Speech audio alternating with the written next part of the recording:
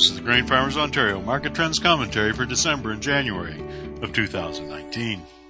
December is a time where the crop is mostly in the bin.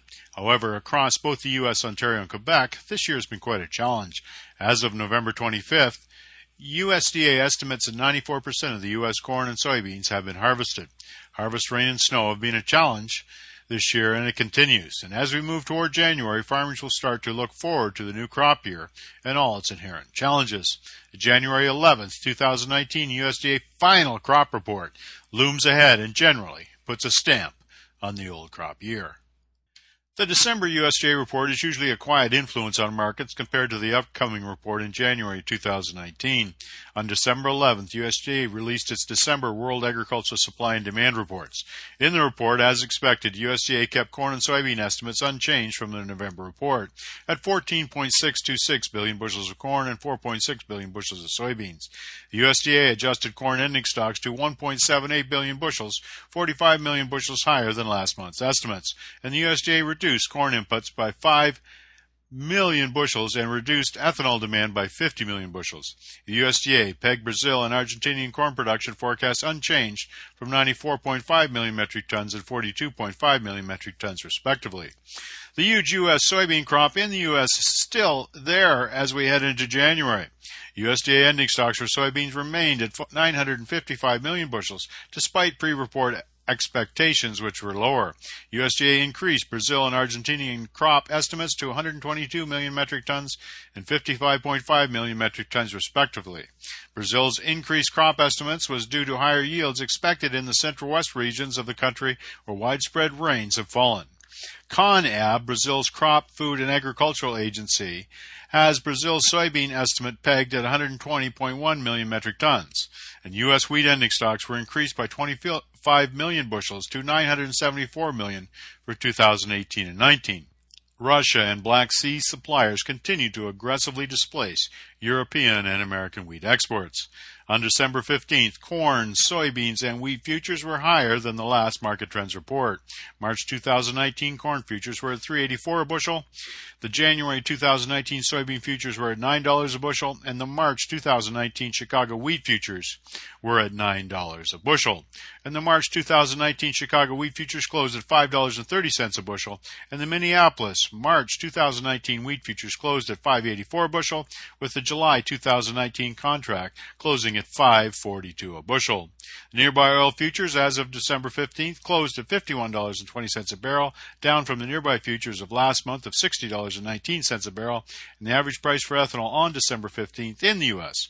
was $1.15 a U.S. gallon, up from $1.45 last month, and the Canadian dollar noon rate on December 13th was 0.7474 U.S., less than the 0.7572 U.S. reported here last month, and the Bank of Canada's lending rate remained at 1.75%.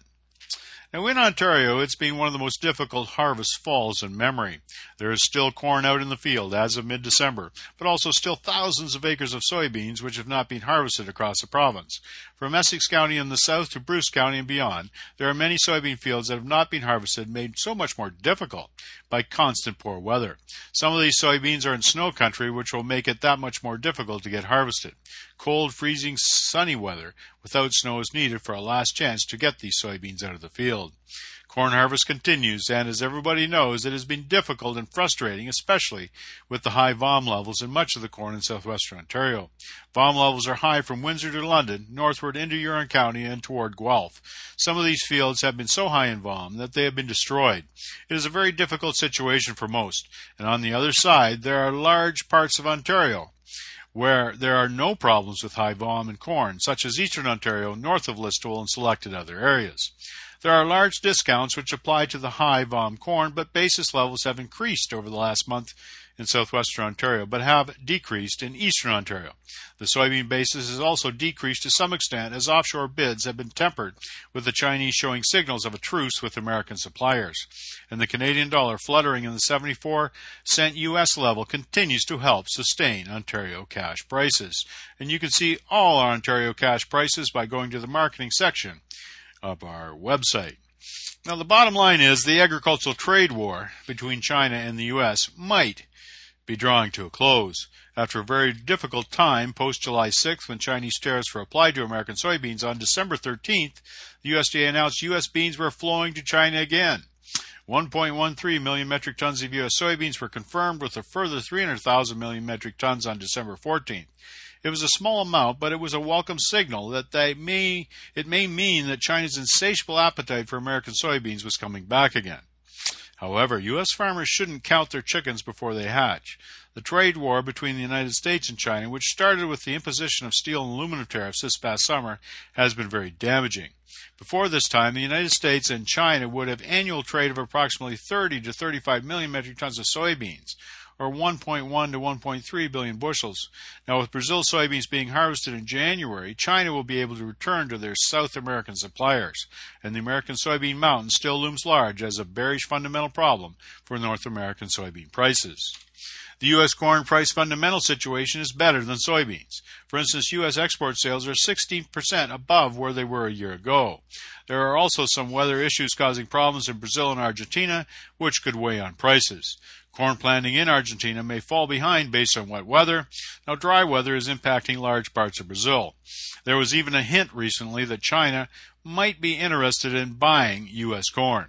Of course, nothing is confirmed as of yet, but with stiff competition from the Black Sea region and Brazil, it will be interesting to see if Chinese corn purchases from the U.S.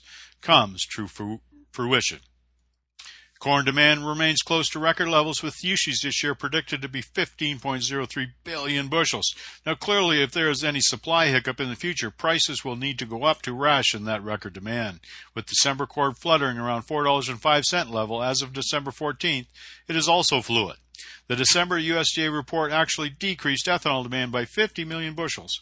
Now, ethanol margins have been mainly negative, and the United States will have to increase ethanol exports, as U.S. consumption will not take care of that. Now, for corn futures continue in a sideways pattern over the last several months, if not years. March corn, for instance, has pretty tough resistance at $3.90, and July corn has tough resistance at approximately $4.05 a bushel. However, buying picks up when March corn is at approximately $3.75. Needless to say, corn has some of the better fundamentals going into 2019. The July 11, 2019 USDA report will be the official final number from USDA, and for corn, this could be interesting. For instance, much of the crop is still out in northern Iowa and southern Minnesota, where yields were poorer than expected. One surprise we might see on January 11th is a reduction in U.S. national corn yield. This might make the market pop. Post-January 11th, typically a historically explosive market day. Now, the March 2019-May 2019 corn future spread is currently at minus 7.5 cents, which is considered neutral, and the nearby March corn contract in corn is currently priced in the 34th percentile of the past 5-year price distribution range. Seasonally, corn prices tend to trend up from October to June. Now, for soybeans, one of the problems for soybeans is their bad fundamentals. No matter how we pretend, soybeans might rally on pent-up, voracious, insatiable Chinese soybean demand. It's not happening in any big way. With 955 million bushels of soybeans on the ground in the United States, it will take a huge swing in supply to whittle down, and that whittling down doesn't look to take place anytime soon. Many market observers are looking to get that started next year in 2019 with a 3 to 4 million acre reduction in U.S. soybeans. Of course, we are a few months away from seeing any of that happening.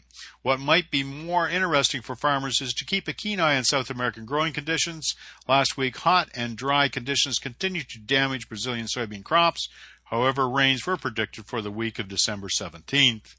The January 2019, March 2019 corn future spread is currently minus 13.25 cents, which is considered neutral to bearish, and the nearby January soybean contract is currently priced in the 12th percentile of the past 5-year price distribution range. Seasonally, soybeans tend to bottom out in October and trend up through July.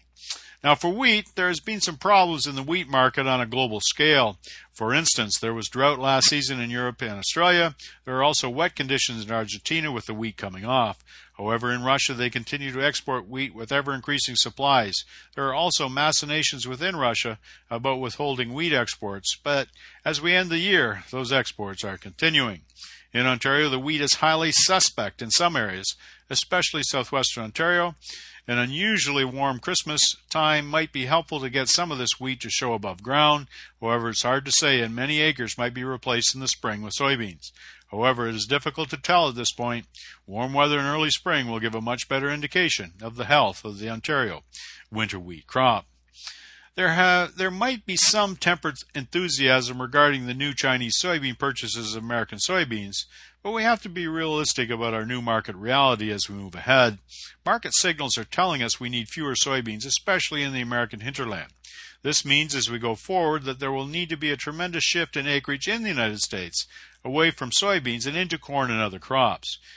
It is likely not going back to the way it used to be, especially with Chinese demand being tempered. Chinese soybean processors have been working with difficult margins, partly because of a drive to include less protein in Chinese feed rations as well as African swine fever. Preliminary USDA numbers on the 2019 crop mix in the United States has pegged corn acres at 92 million and soybean acres at 82.5 million. Last year, both of these commodities were approximately at 89.1 million acres, with corn actually being slightly higher than soybeans. Of course, planting weather in the springtime will have much to do with these new crop acreage realities. In Ontario, the Canadian dollar continues to be a stimulus for our cash grain prices. The loonie has been fluttering within the 74-cent U.S. level over the last few weeks as the Bank of Canada has maintained its interest rate policy. Canadian dollar generally behaves in an inverse fashion to the U.S. dollar, and these price optics have created 2019 cash price probabilities of $5 for corn and $12 for soybeans for fall harvest. This is consistent with the past 3 years. Eventually, if futures prices ever rally significantly and our dollar stays low, Ontario cash prices will be so much higher. As it is, we become used to a cash price range within Ontario shaped largely by a sub 80-cent Canadian dollar. Now, for the Ontario grain farmer, the challenge continues. The 2018 fall harvest will go down as one of the most difficult in many years, with soybeans and corn still in the field as of December 15th. There are also the difficult problems we have had with the VOM outbreak in parts of southwestern Ontario. However, January 2019 represents a new year and new possibilities. We might even have a wide open 2019 fall where sunny and mild temperatures may be the norm. Now, we can only hope. Needless to say, hope is not a marketing plan, and as we move forward, there will be many marketing opportunities ahead. 2019 and 2020 standing pricing orders for grain are always apparent. Risk management never gets old. This has been the December and January 2019 Market Trends Commentary for the Grain Farmers of Ontario. I'm Philip Shaw.